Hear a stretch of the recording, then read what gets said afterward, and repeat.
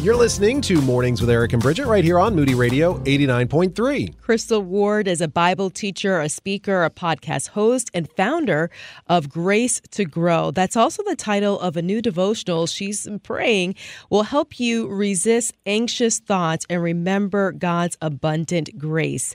Crystal, good morning. Thanks for joining us. Good morning, Eric and Bridget. Thanks so much for having me on today. Yeah, here's the secret that most authors don't want people to know. They write books because they struggle with certain things. Is that the case here? Why'd you write this book? Oh, my goodness, you are so right. Actually, I don't mind if anybody knows it. In fact, more people than I would like probably knew it at the time. I have had a lifelong struggle with fear that I really didn't know existed. And through some issues in my life, the Lord really uncovered these struggles with fear and helped me to overcome them so that, well, because he loves me, but also because he helped me to overcome them, then I can share them with you guys. And you are open that some of those struggles included a baby boy. What was happening to him that revealed your struggle with fear? Oh, my goodness, guys. This is one of the toughest things that has ever happened in my life. And honestly, I didn't really talk about it for a long time because it was so tough. So, my name is Crystal Ward. I'm just a little bit about me. I run a ministry called Grace to Grow, and my husband, BJ, and I have 3 kids. We are also, while I run my own ministry, we're also staff pastors at our local church here. And with our youngest son, his name is Evan, when he was only 4 months old, he had a reaction to some medication that caused him to have conservatively over 70 seizures in 30 days. And yeah, it was a month of just having seizures all day long. And as his mom, I thought that I was going to lose my mind. It was, a large part of me being a pastor wanted to have it all together and just know what to do and to respond with great faith. But it was one of those just clinging on to Jesus like a life preserver times. And we all go through those, and that is okay. And the Lord held my hand during that whole time. And I am so excited to say now Evan is 7 years old. He is an obnoxious, annoying little boy like all little 7-year-old boys are supposed to be, and tormenting his sisters. But really that incident uncovered the fear that was happening under the surface so that the Lord, not that the Lord caused this issue to happen, but so that the Lord could help me to resolve it in my life. And, there's still days where I visit those moments, but the Lord has given me some tools to share. We were at the mall yesterday. I was there with my daughters, and my 9-year-old daughter held my hand mostly through the mall. You mentioned that your Heavenly Father held your hand. I didn't go up to a random person, though, and hold their hand. That would have been completely inappropriate, and I might have been arrested, right? So what is it about that relationship with your Heavenly Father that you can say, like my daughter can say that we went through the mall and held hands together? You can say that your Heavenly Father held your hand. What makes that occur? How does that happen? Yeah, I think as his children, we're often unaware of his closeness. And maybe revisit with me for just a minute in the book of Genesis when God created Adam, right? He formed him out of the dirt of the ground.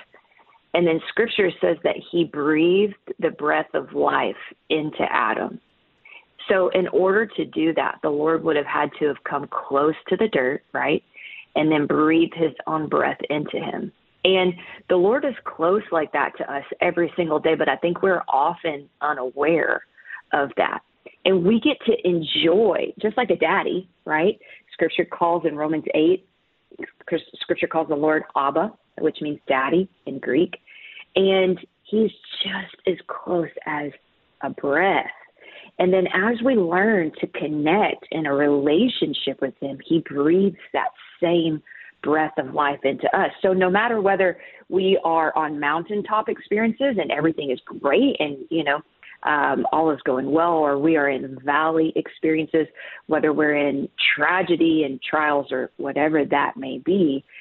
Every time we draw close to God, that same breath of life comes into us, and he refreshes our soul. We're talking with Crystal Ward today, author of Grace to Grow. You talk about the power of praise. Now, obviously, praise is something we do to glorify him, but you also talk about its benefits for us. What are those benefits? Thank you so much for asking that. It actually kind of relates back to that story with Evan. Oftentimes we link those two words together, right? Praise and worship. But they're very different components. Praise is when we are glorifying and celebrating the Lord. Worship is when we are drawing near to the Lord and we're lavishing love on him. And we go in between the two of those, from one to another, back and forth quite often. But the difference with praise is when we are celebrating the Lord and his goodness. Psalm 119 says that he is good and that he only does good. So no matter what is happening in our lives, the Lord is always good. And so we always have reason to celebrate him. When we do that, we are magnifying his goodness. It's like we're taking our eyes off of whatever circumstance is around us, and we're putting our eyes back on the eternal goodness of Jesus. And he becomes greater and bigger in our minds, and all of these peripheral issues, no matter how big they may be, this was a massive issue in my life, they get smaller and they get in perspective of a great God. So when she told me to do that, out of just sheer obedience is not what I wanted to do. The last thing that I wanted to do in that moment, I just turned on what I like to call the praisinist. I don't think that's a word, but it can be. The praisinist music I could find. And I'm talking just the most excited, just celebrating Jesus music. And I turned it on. And what I noticed, it took me a minute to adjust. But as I began just to lift up Jesus in our home, the atmosphere shifted. And scripture talks about, I believe it's Isaiah 61, but it says to put on the garments of praise in exchange for the spirit of heaviness. And understand that, I think that we need to understand that praise is not something that just happens. It's something that we put on, and something that we will ourselves to do sometimes. But it shifts the atmosphere and it shifts our perspective. Okay, you talked about the greatness of God, but his goodness is perfect. Mine, not so much, right? So I might have this feeling that I can praise him, but I don't deserve that praise, right? I'm unworthy of that affection that he has for me, the grace that he has for me. And again, you're talking about your son, but it might be because of what I have done in my life, the things that I have done wrong that caused these issues. So there's not a place for me almost in all this, it seems like.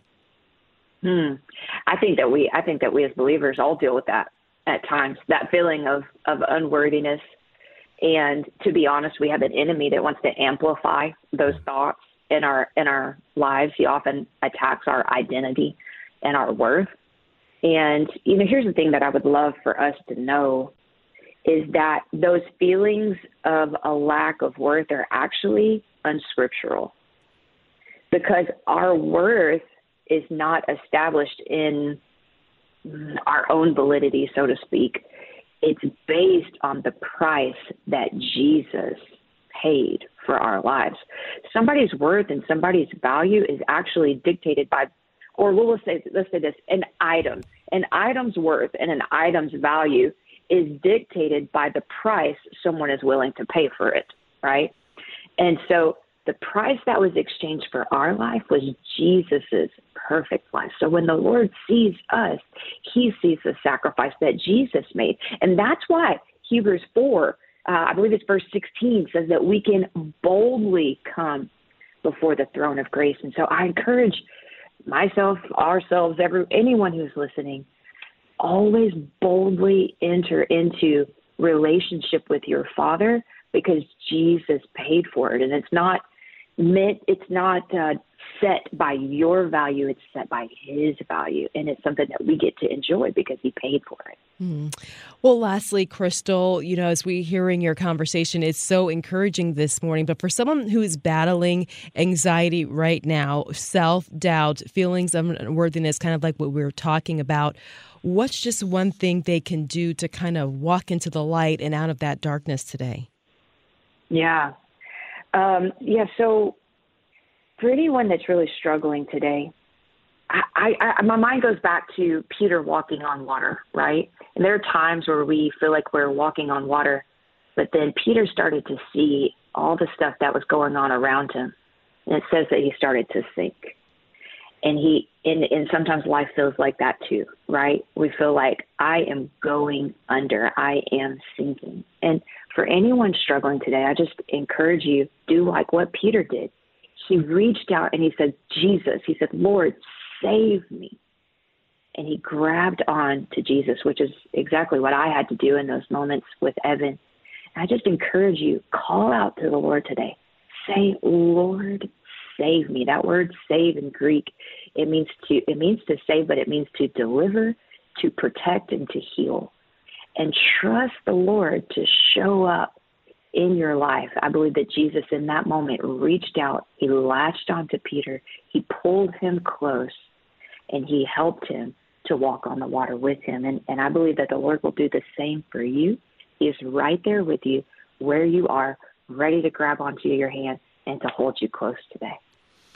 Well, the resource is Grace to Grow, 40 devotions to release anxiety and dive into purpose. And Crystal Ward, we thank you for helping us, encouraging us as we all, one way or another, we all battle with this. So thank you for your encouragement today. Thank you so much for having me on, guys.